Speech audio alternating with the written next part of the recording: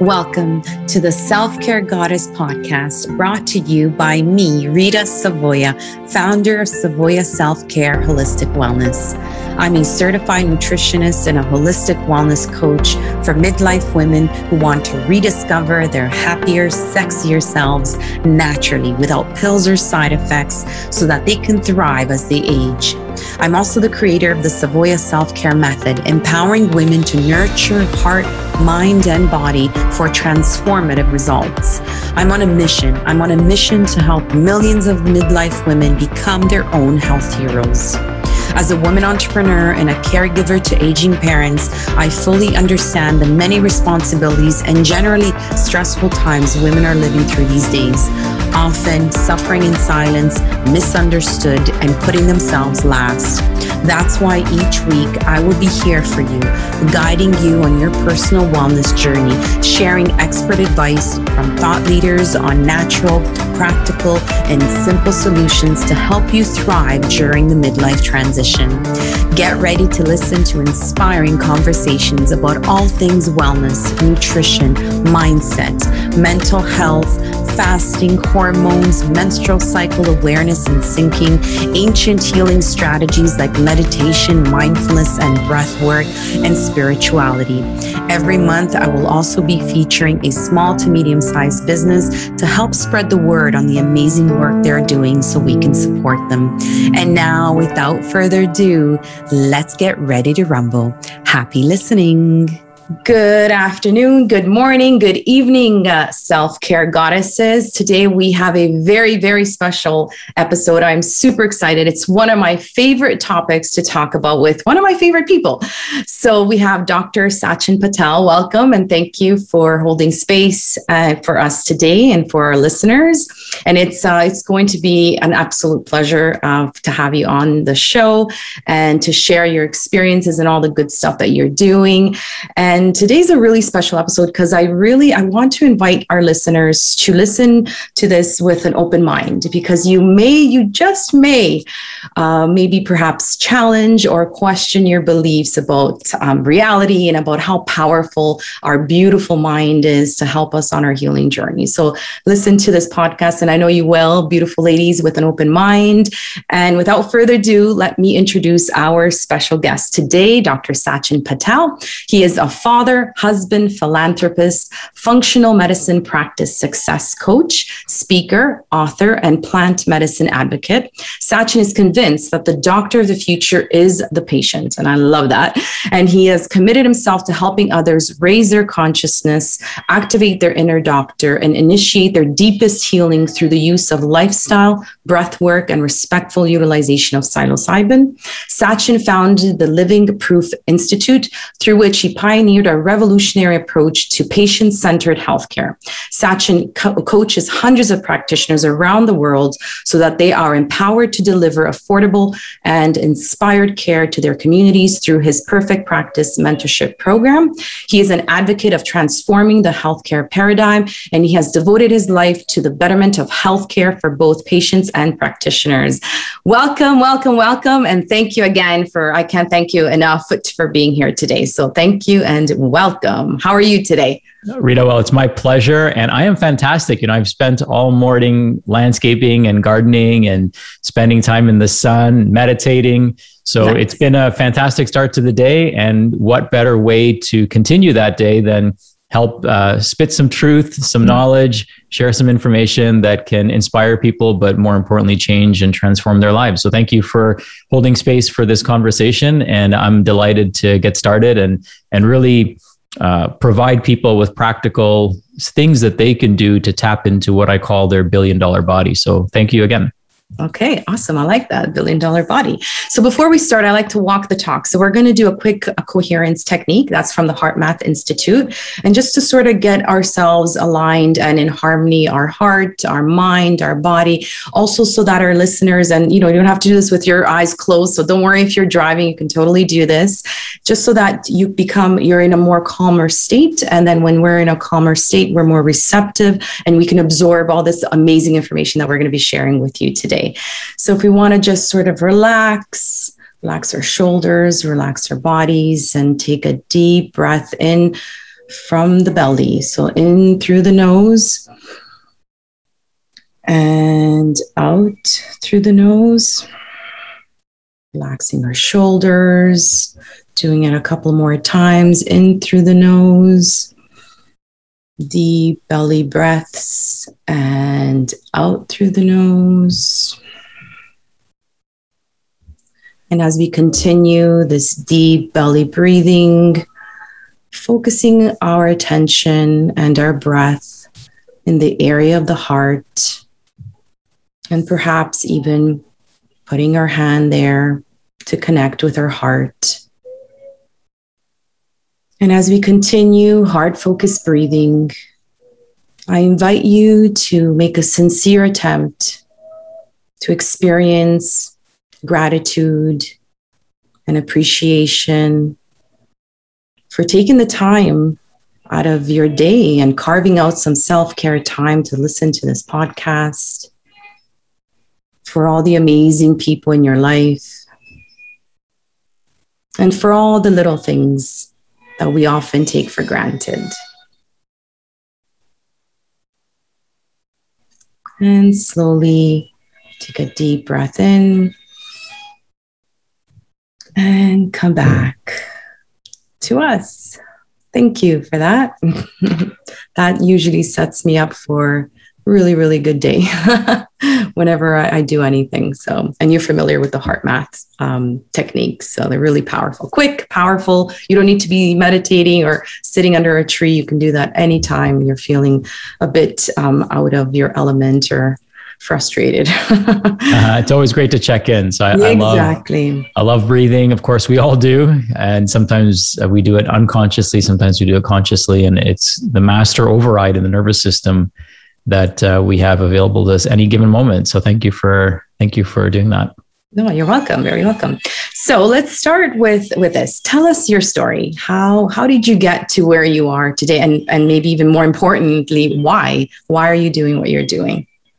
Sure. So I'll share this parts of my story that I feel would probably be most relevant for today's conversation. So I'm originally trained as a chiropractor, and as a chiropractor, one of our key tenets is we believe in this concept called innate intelligence. And innate intelligence is essentially this idea that there is this energy, this intelligence that animates the entire universe, from every cell in our body to our organs, to our systems, to us as human beings. And there's this innate intelligence that also permeates into the plant kingdom, into the fungal kingdom, into everything that you see around us. And so that's one of the first things that I want to make very clear, is that I believe in that innate intelligence is that governing energy of everything. And so from that is where everything emerges. And so with that philosophy, I started practicing as a chiropractor, but more on the sports medicine side of things, because I also loved helping athletes. And, you could see instantaneously the implications of working with these people, because they could run faster, throw harder, their pain would go away. And, I started off doing that. And for a couple of years, I thought I had my dream job until I was on the news. And we did a story about, the story was done on our practice about elbow pain. So a lady named Connie came in to see us, had chronic elbow pain, had seen multiple therapists, multiple surgeons, orthopedists. Nobody was able to help her. And we were using a soft tissue technique called active release at the time that was getting great results. So for us, it was no big deal, just another day at the office. But turns out the news caught wind of it and wanted to do a story on our practice. And the resulting, events that took place after that were quite interesting, because my boss at the time was originally offered to do the story, but she had frozen on live television prior to that. And so she passed the opportunity on to me. And here I am, like 2 years out of school. Okay, I'm going to be on the news. Like, this is a fantastic opportunity. And I'm sharing all this because it was a great experience. And the phone just kept ringing after that story aired. However, the people that came in I was not equipped to help them. So we went from overnight seeing some of the healthiest people in our community, because let's face it, marathon runners, athletes, these people are pretty healthy. They're looking for an edge. And all of a sudden, the people that were calling and making appointments were coming in with walkers, coming in with debilitating pain, coming in with a laundry list of medications that they were on.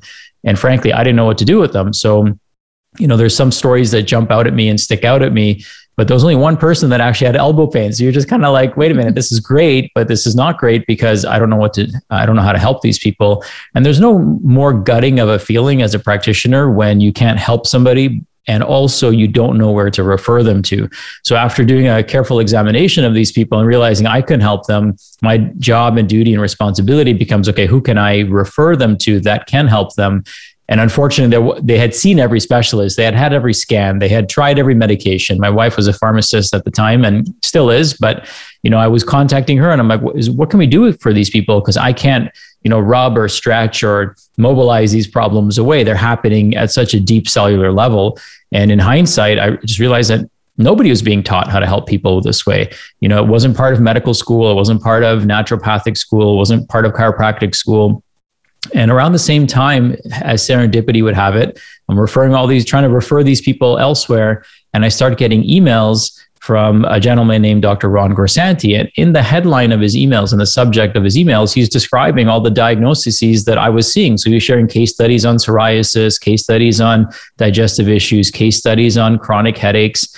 And I started opening up the emails and looking at his process of helping diagnose and not diagnose, but identify kind of the underlying mechanisms of their challenges. And I'm like, wait a minute, like this is pretty amazing. And this guy's a chiropractor. I wonder if I can do this because my philosophy has always been that way. Even working with sports athletes and weekend warriors, it was always, how do we find the root cause? And we were looking at the root cause from a structural standpoint in those clients. And now, functional medicine, which is what I learned the term was after studying his work, allows us to work with people at a root cause level, at a cellular, biological, genetic, environmental level. And it became a natural extension of my philosophy, which is, okay, what's the root cause? Let's tap into this innate intelligence that permeates into everything in our bodies. And let's see if we can troubleshoot and help people feel better. But when I realized he was a chiropractor and that it was within my scope to order these types of lab testing, then a whole new world of opportunity opened up for me. And that's when I started learning about functional medicine. I became one of the first graduates of Functional Medicine University. I was part of the first graduating class, which I'm proud to say. So I've been doing this for quite some time, continue to learn, continue to evolve. And, one thing led to another, eventually opened up my own functional medicine, clinic, and then moved back to Toronto, where I'm originally from. Opened up a center here, and then that's evolved into coaching practitioners and coaching them in a way that introduces them to a very simple, practical, affordable, and elegant solution to most people's chronic health challenges, which is self-care and kind of tapping into their own innate healing potential without the use or minimal use of supplementation, no medications, and no pills, potions, or magic shakes. It's really about going back to the fundamentals and the basics. And what we found through this process is that we are so far removed from what our needs are as human beings that getting healthy doesn't have to be complicated. It can actually be really simple. It doesn't have to be fancy. We don't need any new technology to be invented for us to get healthy. Everything we've ever needed to be healthy has already existed. But the problem is we've always been delegating that responsibility to somebody else. And after, several decades of us relying on big pharma to find solutions for us and not finding even a single one, like last time I checked, there's no cure for cancer. There's no cure for heart disease, no cure for diabetes. So clearly what we're doing isn't working. And what I realized is nobody's going to come and save us. We've got to, really save ourselves, not even save ourselves, but really create an amazing life. And the only way to actually do that is to, learn how capable we are and then tap into that capability and live it each and every single day. Amazing. Yes. And the work that you're doing with the mentorship, and that's how I met you, is amazing. I'm part of the mentorship and it's super helpful and it's helping so many people help so many people. So it's just such an amazing mission that you're on. And I'm so grateful and happy that I came across your beautiful work. So this is a nice little segue because mindset matters when it comes to tapping into that innate intelligence. That's probably where we need to start, is with the mindset. And that's why I'm so passionate about this topic and this area of self-healing. So tell us from your experience, why does it matter in order to create this meaningful, purposeful life, in your opinion? And maybe perhaps let's back up. What is mindset? What is that exactly? Yeah, the way I would define mindset is our worldview. And our worldview is how we look at the world, how we look at, ourselves, how we look at other people, how we look at circumstances, situations, opportunities. When chaos strikes, what's our perspective and what's our worldview on that situation. So for me, it's about, mindset sounds very rigid, right? And what I believe is that we need to be very flexible. We need to be very, intuitive, right? So it's not rigid like some people might think. It's really about being fluid, being intuitive, being what I would call tapped in, and not only to the world around you, but into yourself. And our mindset really comes from an important age in our lives where most people don't realize is shaping and influencing their worldview, which is between the age of 0 and 8. And if people haven't read Bruce Lipton's book, The Biology of Belief, that's what I'm referencing right now. What he understood, there it is. Yeah, I'm not surprised you have it, right? So what he talks about and discusses is that our worldview is shaped between the age of 0 and 8. And oftentimes who are around, the TV shows that we're watching, the movies that we're watching, the words that we're hearing our parents say, the way we're watching them communicate, all of that shapes what our beliefs are, what our values are, and those and our experiences are. And those are the three things that kind of shape our mindset growing up. So, the way we communicate to ourselves, the way we communicate to one another, the way we look at money, the way we look at, people from different races, like all of that stuff, stems from what we were exposed to and what was acceptable behavior and rewarded behavior between the age of 0 and 8. And so no matter how much we try not to become our parents, we eventually do because they program that code. And for those of you that are not raised by your parents, maybe you're raised by grandparents or a loved one, essentially whoever you're surrounding yourself with between the age of 0 and 8 is extremely, extremely critical. And a lot of times we have to kind of go in through different modalities, whether it's plant medicine or breath work or, psychotherapies or Psych K, whatever the intervention is. It matters, but it doesn't matter for this conversation. Some of that work needs to be done in order for us to reprogram that subconscious mind. Just like our phone, right? My phone, just recently got an update. So there's a software update that took place and, that upgrades the features and it allows for better battery life and all those things. And guess what? The same thing applies to us as human beings, right? If we're running the same code from like 1980 and it's 2021 now, then there's probably some junk software that's running, malware that's running in the background that's sucking up our energy. There's probably thoughts that we're having that we haven't, really metabolized through emotionally. And so they keep popping up, taking up space, taking up energy, taking up time, taking up resources. So a lot of times we have to find a tool or a resource that puts that behind us so that we can have the right mindset and the right, worldview of what I believe gratitude and abundance. Those are the worldviews that I try to strive on.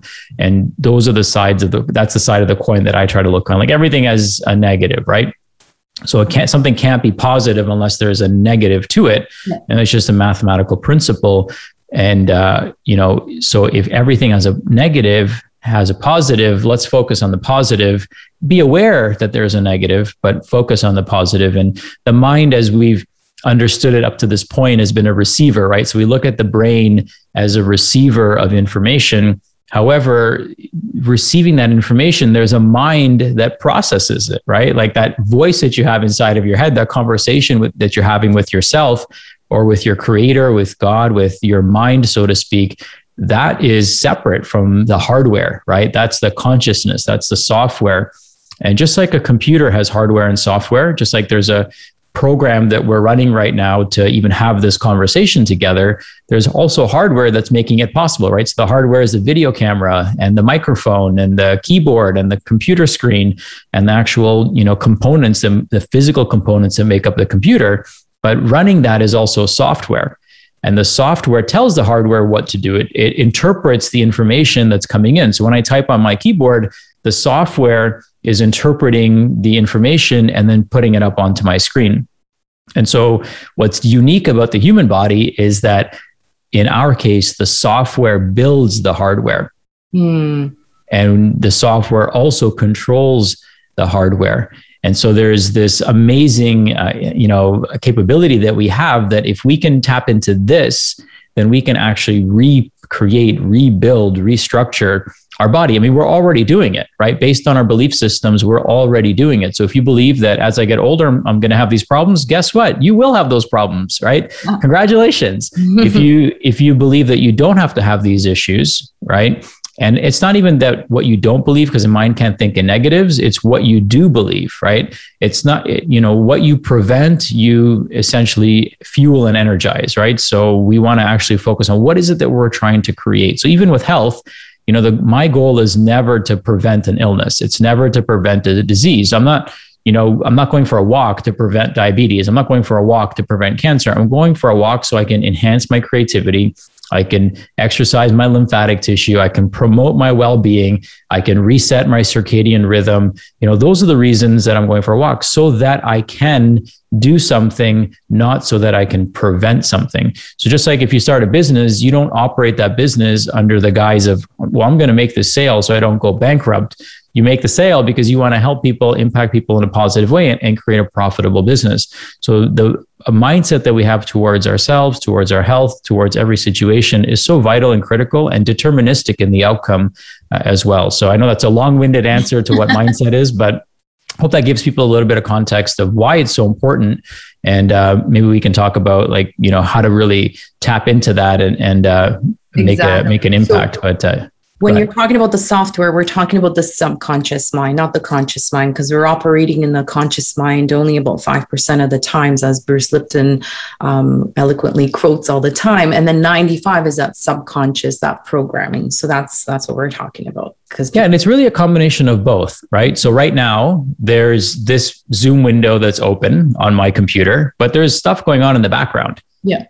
Right, which I'm not paying attention to, because this right now is the most important thing that I'm doing. So I want to bring this window to the front, right, of all the other things that I could have open, or all the other things that are going on in the background. And I want to focus my attention here. So it really starts, if we can't master the conscious mind, which is really the thing that we have full control over, there's no way we'll be able to master the unconscious mind. So it starts there, right? Let's master that 1 to 5%. And then if we can, because it's going to take our conscious mind to even look up, who am I going to call to help me with this, right? It's going to take our conscious mind to continue listening to this conversation and then do something about it, right? And our unconscious mind is going to be in the background, waiting for the command to take place. Mm-hmm. But if we don't have control over our conscious mind, then we will let our subconscious rule us, right? We can always override the subconscious. However, the default setting is that the unconscious, the subconscious mind runs the show. And how do we do that? How do we control our conscious mind? Well, you just do, right? Is it by being in the present moment and just by being present, right? So a lot of times, I think of it like driving, right? So when you're driving a car, the unconscious mind, I would equate to all the thousands of moving parts that are taking place that you have no control or awareness of, right? So I'm just going to assume the brakes are working. I'm going to assume the exhaust is doing its job. The transmission is doing its job. The pistons are firing. The cooling system's working, right? That's all happening unconsciously. What am I doing consciously is driving, right? So take control of the wheel. And if I were to drive and steer the wheel for what's coming up ahead, I'd be in trouble. Right. So I got to steer the wheel in real time. I got to be present in real time. The moment I start going into the past or into the future is the moment I lose that game of controlling the conscious mind. The conscious mind only exists in the present moment. Okay. The unconscious mind is what wants to distract us and take us away. And, one of the things that creates anxiety is thinking into a negative future. And one of the things that creates depression is thinking that our past is what defines us instead of what refines us. So, being present, being in the moment, and then steering that wheel, right? Making those micro adjustments. Like when you drive, when you're going straight, you don't just hold the wheel straight, right? You're constantly making these micro adjustments because the road and to navigate requires that. And detaching emotion from decision as well. So just going back to the car analogy, if my GPS tells me, hey, you got to take a left here, I don't get emotional about it. Right? I get emotional if I don't know where I'm going. right? If I don't have control over the wheel, right? Or if I'm sitting in the passenger seat and somebody else is driving and they're going in the wrong direction, then I start getting, it's easy to get agitated or annoyed or frustrated and start like, oh, you're going in the wrong direction. But if you're in full control and you've got this North Star that's guiding you, then it becomes really easy. It's just as easy as driving when you know what you're doing. So what are people doing wrong then? Why? Okay, definitely because we haven't been taught this for sure. And there's not enough. I mean, now there are, but maybe 20 years ago, there wasn't any talk of this. So what are some mistakes that you see from people that are not sort of adopting this, this new way of thinking? Yeah, I mean, the greatest gift that we have individually is our ability to focus and be present. And that's what's being robbed from each and every one of us, right? Like people have an attention span that's shorter than a goldfish. I know. So to do this work. Yeah, I believe it. Yeah, for sure. Yeah. So to do this work requires presence. It requires intense focus, right? It requires a desire. And most people, and I'm going to say this, very bluntly, but most people don't want to be focused. They want to be distracted because that's what numbs their pain. So a lot of times the people that are most resistant to doing this work are the ones that are so numb and they're so used to numbing how they feel and disconnecting from their emotions. That's where their comfort zone is. And what I tell people is your comfort zone is where your dreams go to die. So a lot of doing this work is going to require us to get out of our comfort zone, to really seek that higher truth, right? And, realize that, they say YOLO, and I kind of say, yeah, you only live 1,000 times, right? And you only live once if you do it right. Otherwise, you just keep coming back, right? You gotta live out that karma in some way, shape, or form. But it requires, requires a desire, a burning desire to live your best life. Because none of this, while it can be easy, right? Taking that first step is really the hardest part. Making that commitment to yourself and saying yes to you and no to everything else that doesn't make you the best version of you.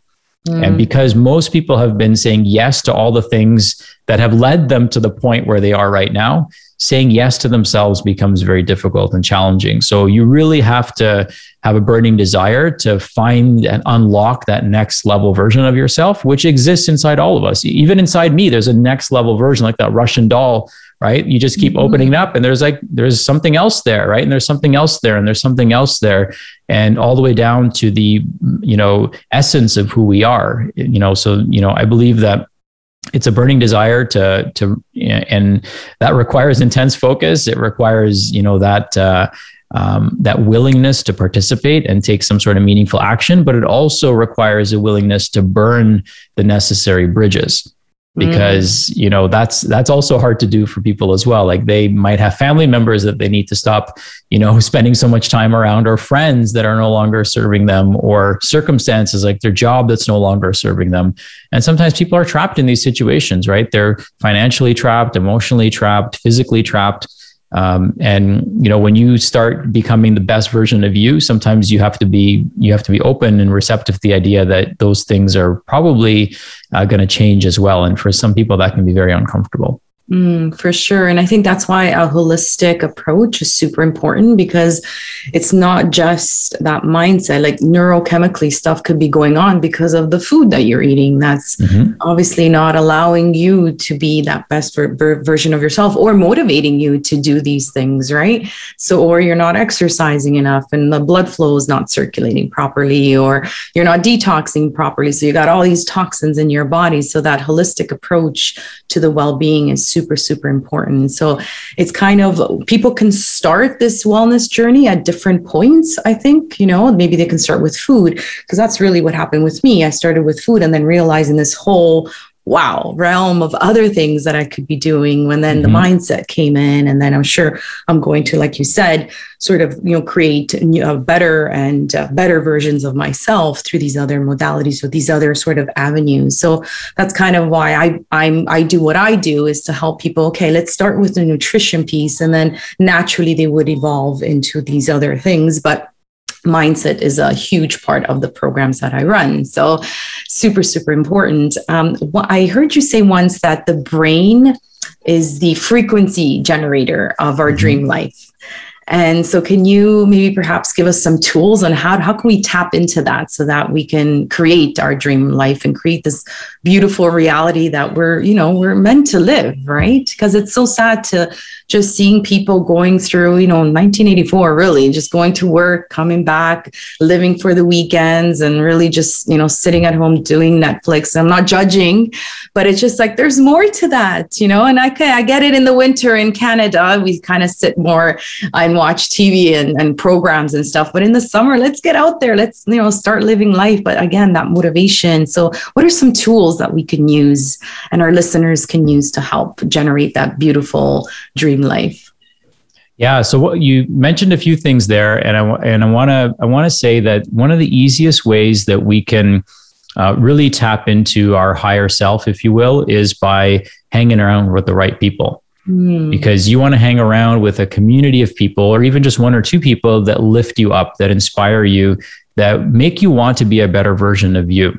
So even as we modify and change our nutrition and our diet, sometimes what'll happen is some people will improve their diet and then their friends will make fun of them. Yeah. Right. They're like, oh, I could never eat that. And, my family's making fun of me. Well, yeah. Right. So imagine now changing your diet, but then you're surrounding yourself with other people who are holding you to a higher standard, and you're looking at their meals and you're like, wow, I'm curious. What is that? Like, what's the benefit of that? Why are you eating that? What does that do for you?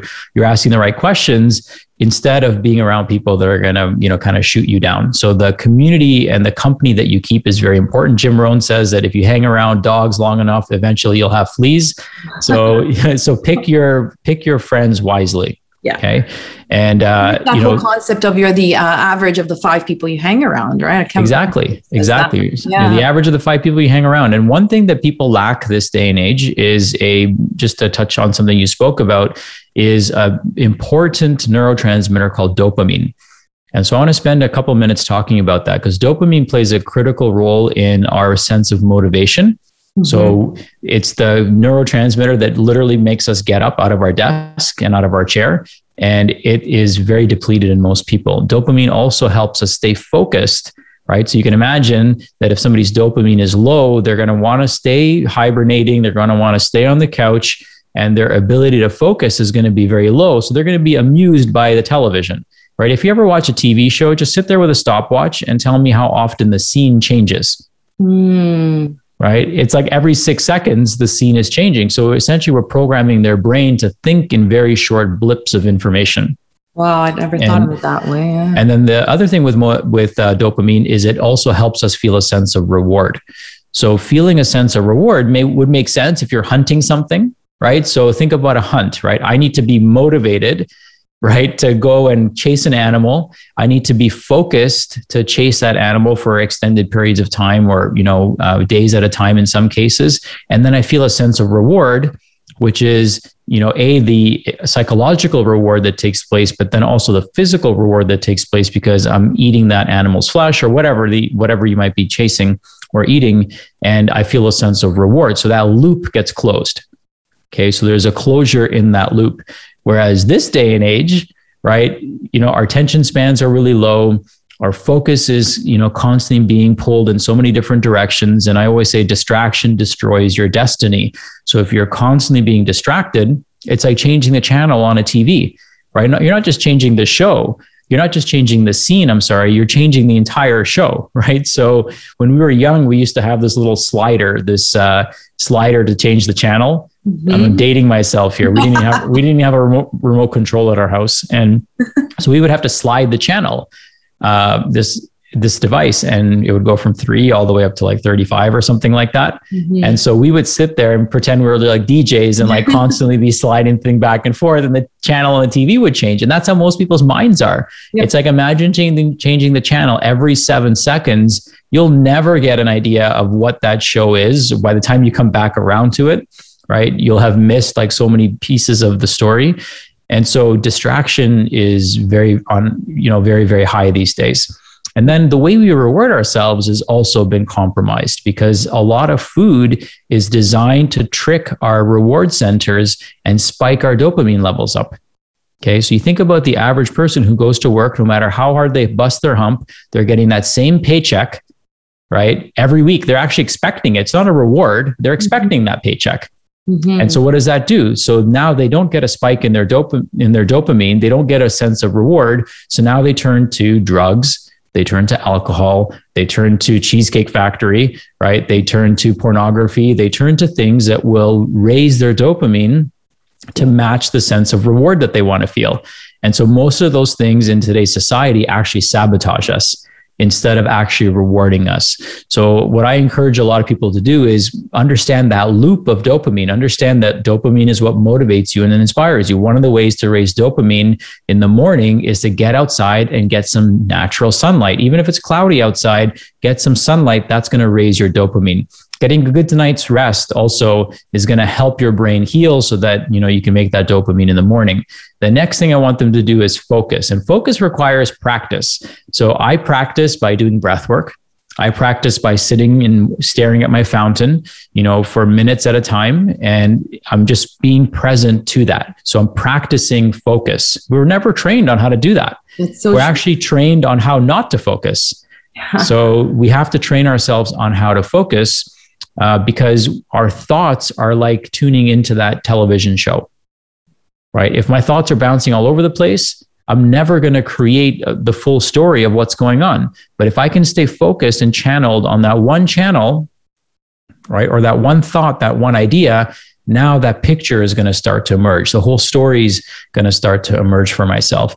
And then we want to have a reward. So how do we reward ourselves? That's important. For me, I love to buy nice things. Okay. So I'm a minimalist, but when I buy something, it's usually like something that I want to like pass on to my son, for example. So that's how I reward myself. I set ridiculous goals. And I move and, set a path towards accomplishing those goals. And then I reward myself with what that outcome is. Many people don't have a healthy reward system. So for example, somebody will, manage their diet for a week and then they'll reward themselves by eating junk food. And you're just like, okay, now I know that this person's dopamine system is broken, because they're looking for reward in all the wrong places.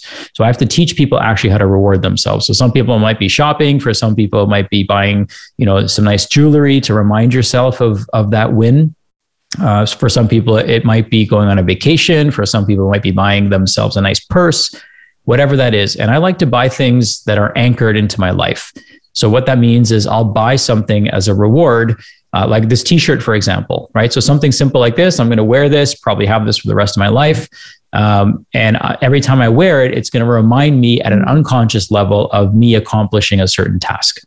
So building that reward system is also very, very important. So when we understand how the mind works, now we can start tapping into it and we can see very clearly how we're sabotaging ourselves. Most of us are spending a lot of time indoors, not getting natural sunlight. So we're sabotaging our ability to focus. We're not practicing our ability to focus. And then we're not rewarding that system properly. So we're actually creating broken patterns of reward. So that dopamine loop for a lot of people is broken. Mm-hmm. And in order for us to be able to be master manifestors, the key is focus. So think of a magnifying glass. I could have this huge magnifying glass, and that magnifying glass only has one focal point. So at one focal point, all the rays or all the information, all that light will converge at one point. And that one point, if I shine it somewhere long enough, on something long enough, I can burn down the whole forest. Yep. But if I'm just waving it around, like how most people wave around their focus, nothing happens. That's so true. So simple, but so true, that concept, right? Yeah. So that whole concept of the cheat meal after you're like a whole week of dieting, what are your thoughts on that? Well, I mean, it's just a dopamine fix for people because they don't have or haven't found, they have it, they just haven't found a different way of rewarding themselves, right? See, like our society is because we're set up as a society to have such high expectations, right? That leads to disappointment. So my friend Sharif, I don't even know he realizes that he said this, and it stuck with me my entire life since university. His dad told him this. So shout out to Big Mo. His dad said that the vehicle to disappointment is expectation. Yeah. So one of the things. Yeah, I was once told it takes a lot of expectations to make a disappointment. Yeah, exactly. Right. So part of it is like not having these expectations. Expectations are because things never turn out the way we expect them to.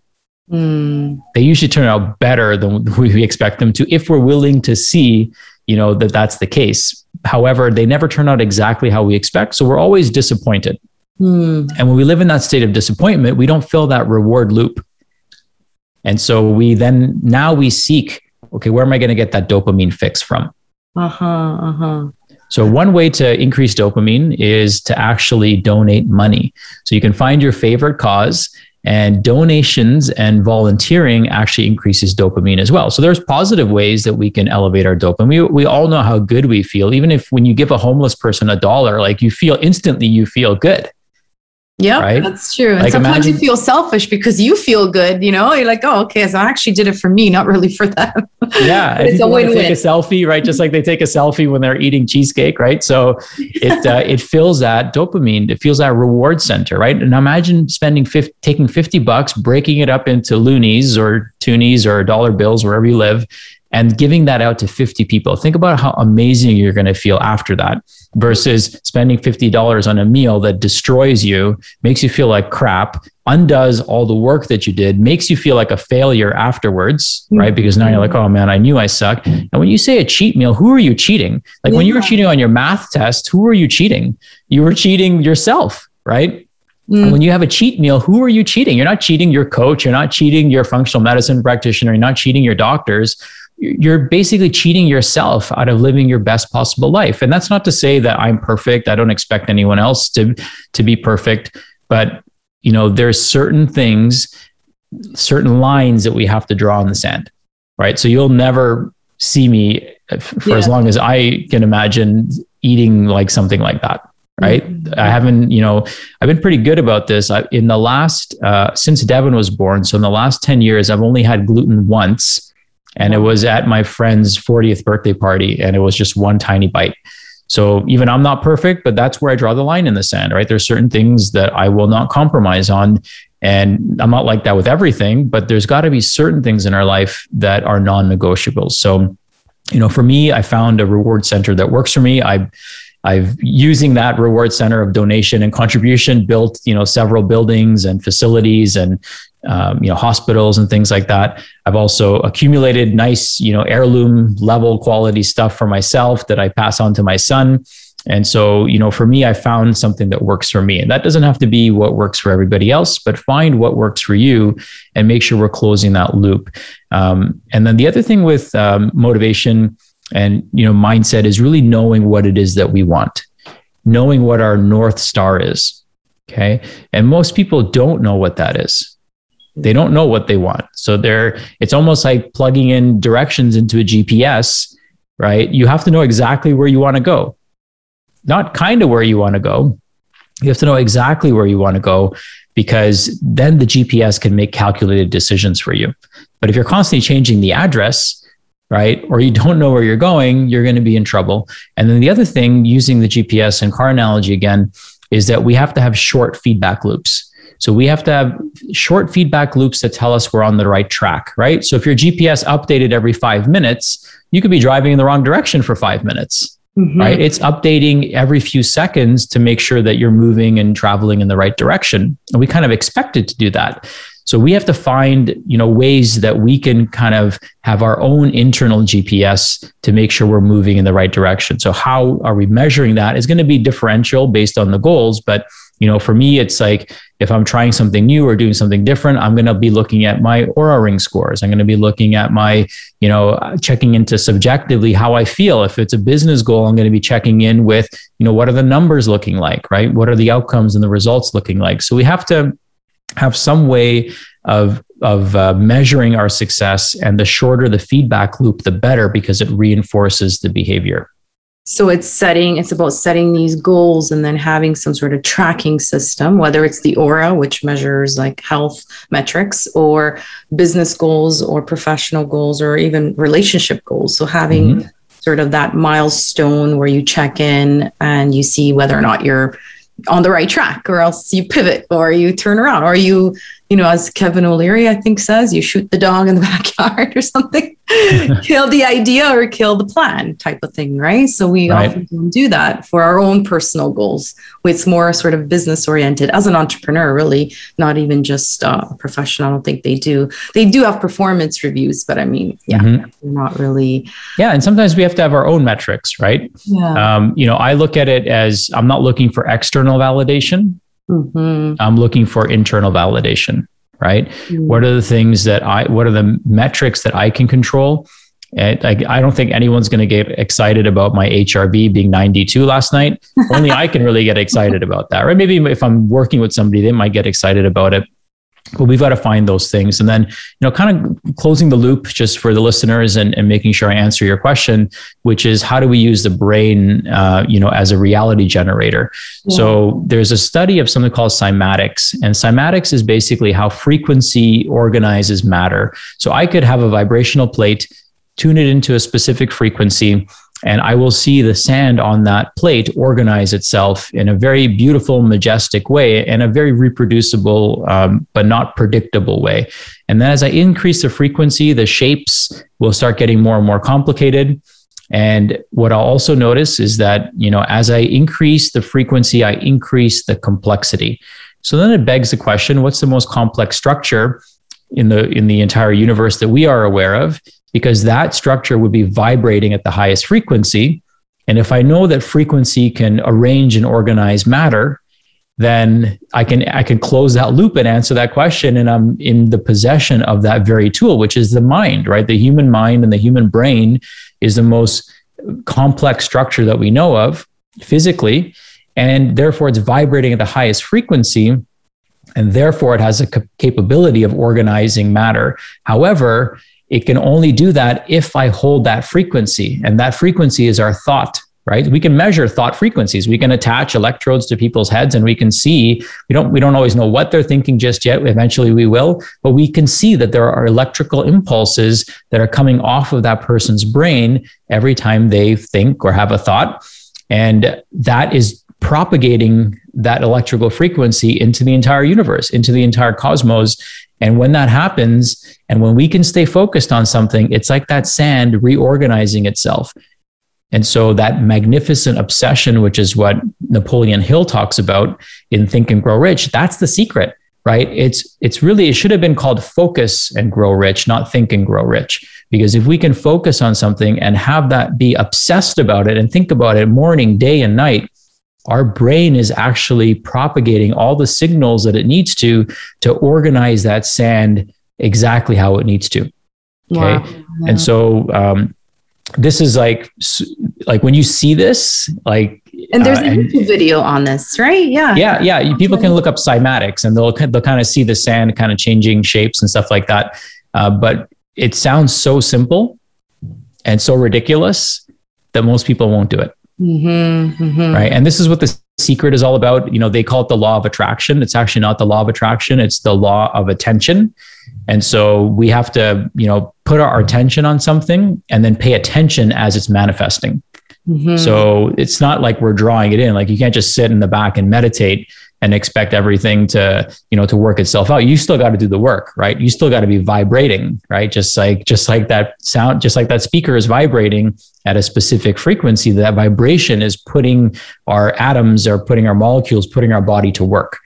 And so it's work, but then, working to a certain frequency, holding that frequency in our mind, obsessing over it, right? In a positive way.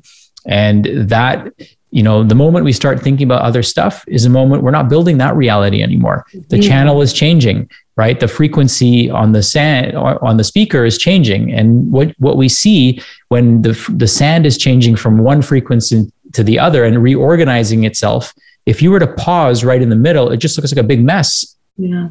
And that's what most people's lives look like. Just looks like a big mess. Yeah. Right? Where you're taking the magnifying glass out of that focus area, right? So you can do this through meditation, but not only through thought, but also you need to feel it emotionally, right? There needs to be that law of vibration, which is the law of frequency, and you need to bring that positive emotion into it. You can't just think your way positively through life, because it's not going to happen. Like, you really need to embody that with your emotion, right? Well, you definitely want to be positive, right? Just like I can't steer the wheel if the car isn't moving, right? It's not going to go anywhere, right? I got to put my foot on the gas, right? And even if you look at the word emotion, it has motion in it, right? So there has to be motion.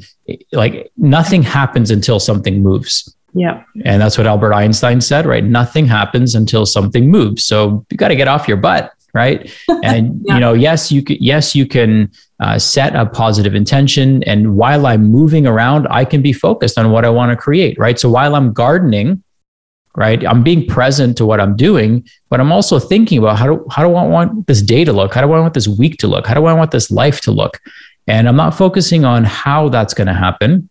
I'm focusing on what it is that I want. See, most people get so caught up in how, that they think their way out of their vision, right? They're like, oh, I can't do that, or I can't do that, or how am I going to do that? How am I going to do this?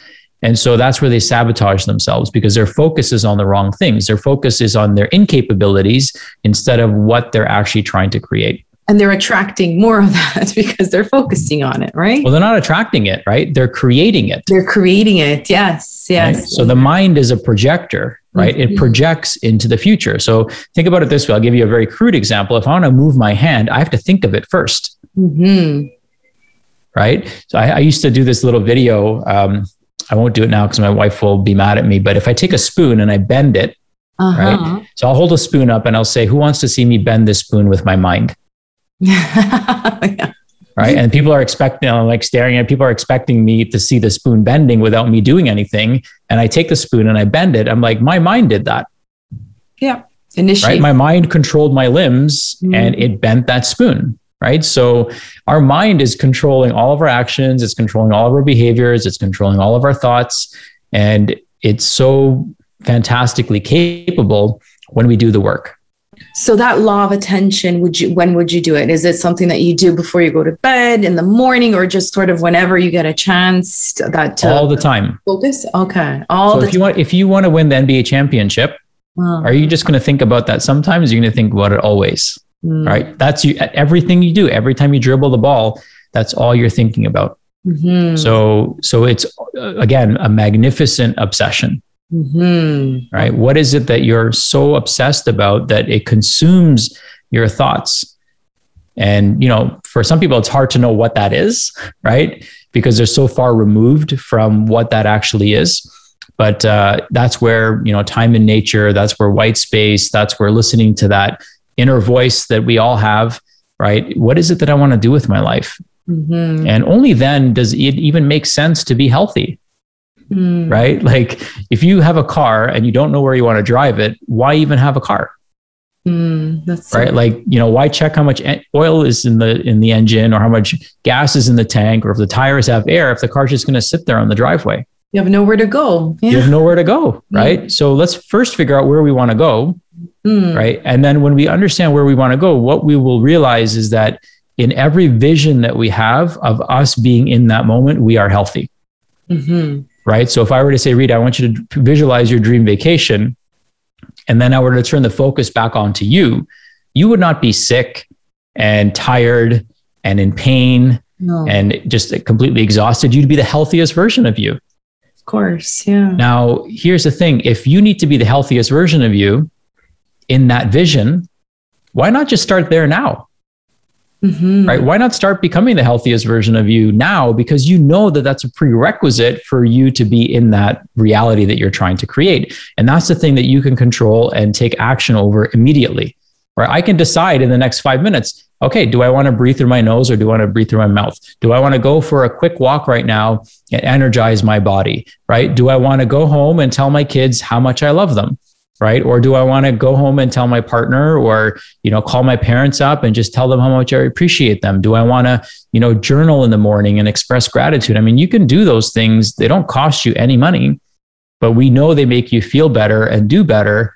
And we know that that better version of you, or that healthy, bright, shining light version of you, is the version of you in every single one of your dreams. So why not start there and start building that? Because that's the person that's going to build that dream. That's the person that's going to build that reality. It's not just going to magically happen.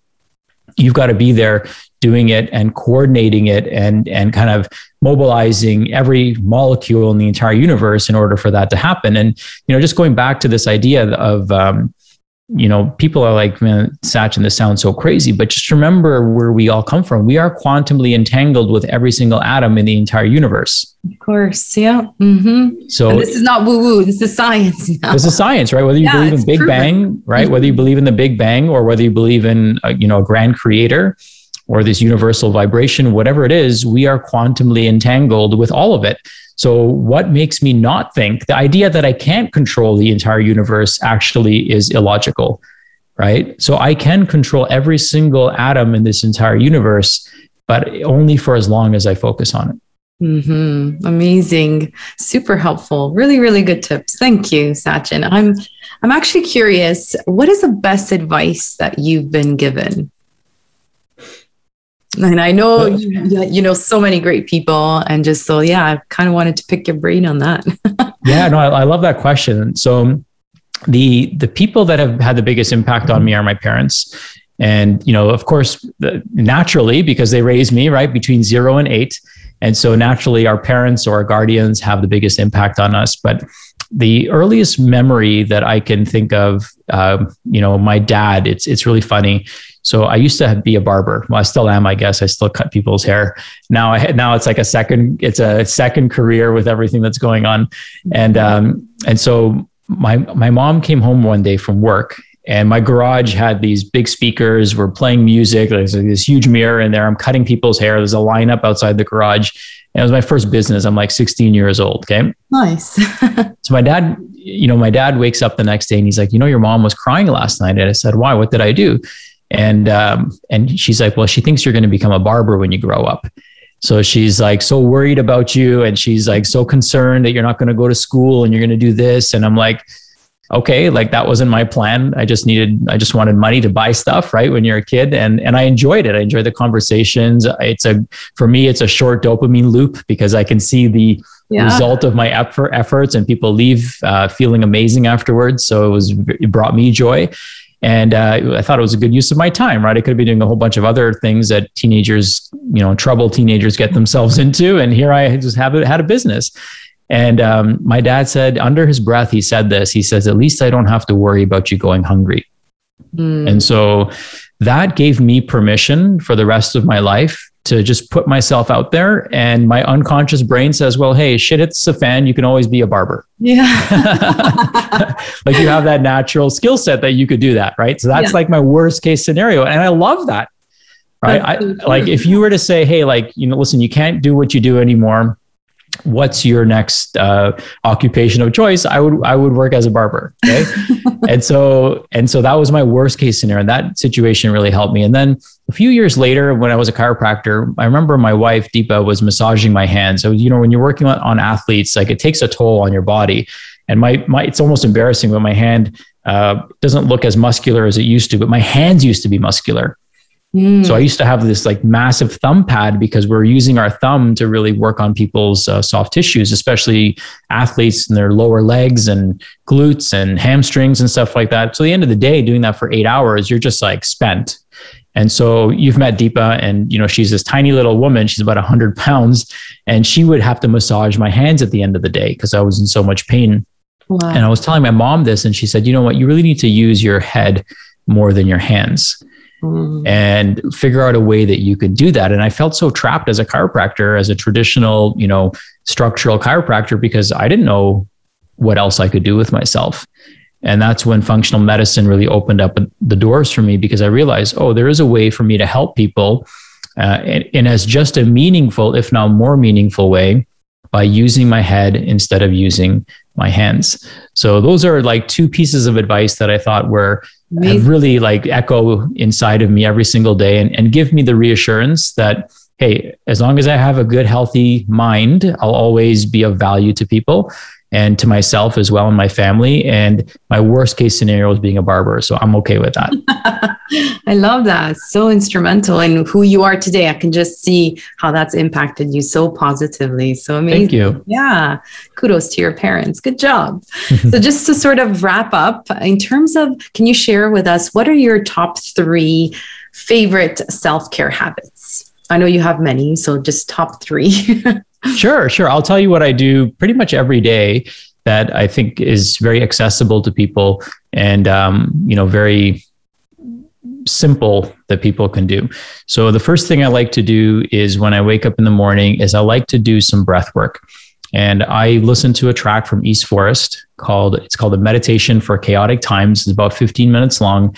And what I'll do is I'll practice some slow breathing and some Qigong. So just kind of getting that energy center moving, like just being centered, focused with my breath. And I'll percolate and let my thoughts, kind of run their course. And then I'll, once I've processed everything, then I'll start, projecting my thoughts into what I want the day to look like. And then I do something called Surya Namaskar, which is sun salutations. Mm-hmm. And so it's a yoga flow. It's 12 different movements.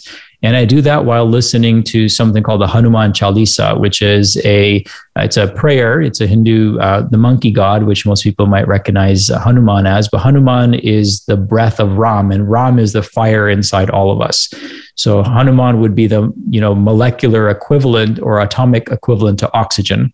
Mm-hmm. And so they refer to Hanuman as the son of the wind. So I'm doing that while I'm doing my yoga. And that kind of invites in this beautiful new day and new dawn. And then as many days as possible, I will do some cold therapy as well. So at the end of my shower, I'll turn the water on full blast cold, or I will jump in the pool. Or not jump in the pool, I actually settle into it and do about 5 to 8 minutes of controlled slow breathing while I'm in there, putting my body under a stressor while overriding my nervous system with my breath so that I can become more resilient. So it's really about like, how do I make my mind more resilient and impermeable to thoughts?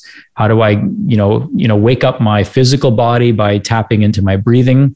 And then how do I create a more resilient nervous system by putting myself in a controlled stressor, but then overriding that stressor with, my breath. Amazing. Those are really, really cool. How long are you in the shower for with the cold water? I'm still at like probably 15 seconds. Well, so here's the thing. It's not a contest, right? Yeah. And so it's more about like what works for you, right? What creates that response? So I would say for me, it's about 30 to 60 seconds. But I can go much longer. So I've spent like up to 8 minutes in a completely 0 degree, water, and just sat there calmly, like, it's almost like you're almost like frozen in space, it feels like, but you become completely disconnected with your body. And so what I do when I'm in the cold shower is I will focus on my breathing. Mm-hmm. So I'll try to take slow breaths, 6 seconds in, 6 seconds out. That's harder to do than most people might think. Mm-hmm. And then I'm telling myself, I'm pretending in my mind that I'm the water, and I'm the water asking myself, why is he so hot? Instead of asking, why is the water so cold? I'm reversing it and asking pretending I'm the water who has consciousness, which it does. And then asking it, why is he so hot? Right? Why is he so warm? Right? And just flipping the script. And I find that makes a big difference. And one of the things with the cold shower is once you realize you're not going to die. Yeah. Right? Like, what's the worst case scenario? You're going to be cold. Exactly. Right? Yeah. And in fact, the colder you get, the more you're going to actually heat up internally, right? So you're going to kind of light that fire from the inside. So once I've kind of committed to not dying by doing this, and going through that self-realization, the only thing I'm going to be is uncomfortable. Yeah. But guess what? All growth is uncomfortable, right? Remember, your dreams go to die in your comfort zone. And what's really great about taking a cold shower is it's one of the ways to increase dopamine. And you feel like such a great rush and a sense of accomplishment when you're done. True. Yes. Because of that. And it's so great for your cardiovascular system, your lymphatic system, and I would say for your emotional system as well, because you're doing something that less than 1% of people are going to do that day. And also, like, it's amazing how your body adapts so quickly, So you just kind of, you get that first like hit of cold water. And in Canada, because I tried this in Dubai and I was like, I can do like 30 seconds, but their water's not like ours. Ours is really cold, especially in the winter. Oof. Yeah. So when it hits you and then you just sort of settle in, you're like, okay, I can actually take a little bit more of this, right? So it's amazing how quickly your body adapts. So one thing I found that could be helpful for those of people that are starting out is just meet yourself where you are, right? So it's cute because I'll see my wife, like if I get into the shower after her, I'll see that she's dialed it down just a little bit, but then I'll crank it all the way down. So it's kind of neat to see where her comfort zone is, but at least she's doing the work. And then you can also shower certain body parts. So you might want to just put your arm in first, right? And then put the other arm in, and then put one leg in, put the other leg in, put your front, put your back in. So you can always, kind of rotate where that cold water is going. So you don't feel like this shockingly cold water hitting your entire body simultaneously. And then eventually you can work your way up to that. But start anywhere. It could be going from super hot to then as cold as you can possibly tolerate. And then maybe we adjust the temperature as you go. So maybe you go down to a temperature that you can do for a minute, right? And then instead of changing the time, you change the temperature over time. That's good. Very good tip. I love that. So thank you again. Let's wrap up. Where can people find you? Well, they can find me right here. So there's a few ways that people can connect. One is through a program we have called 30 in 30. So it's 30 ways in 30 days. They go to www.30in30.org. And that outlines like 30 of some of my best tips that I can offer. And it's a great place to start. Most of the interventions that I give people are absolutely free.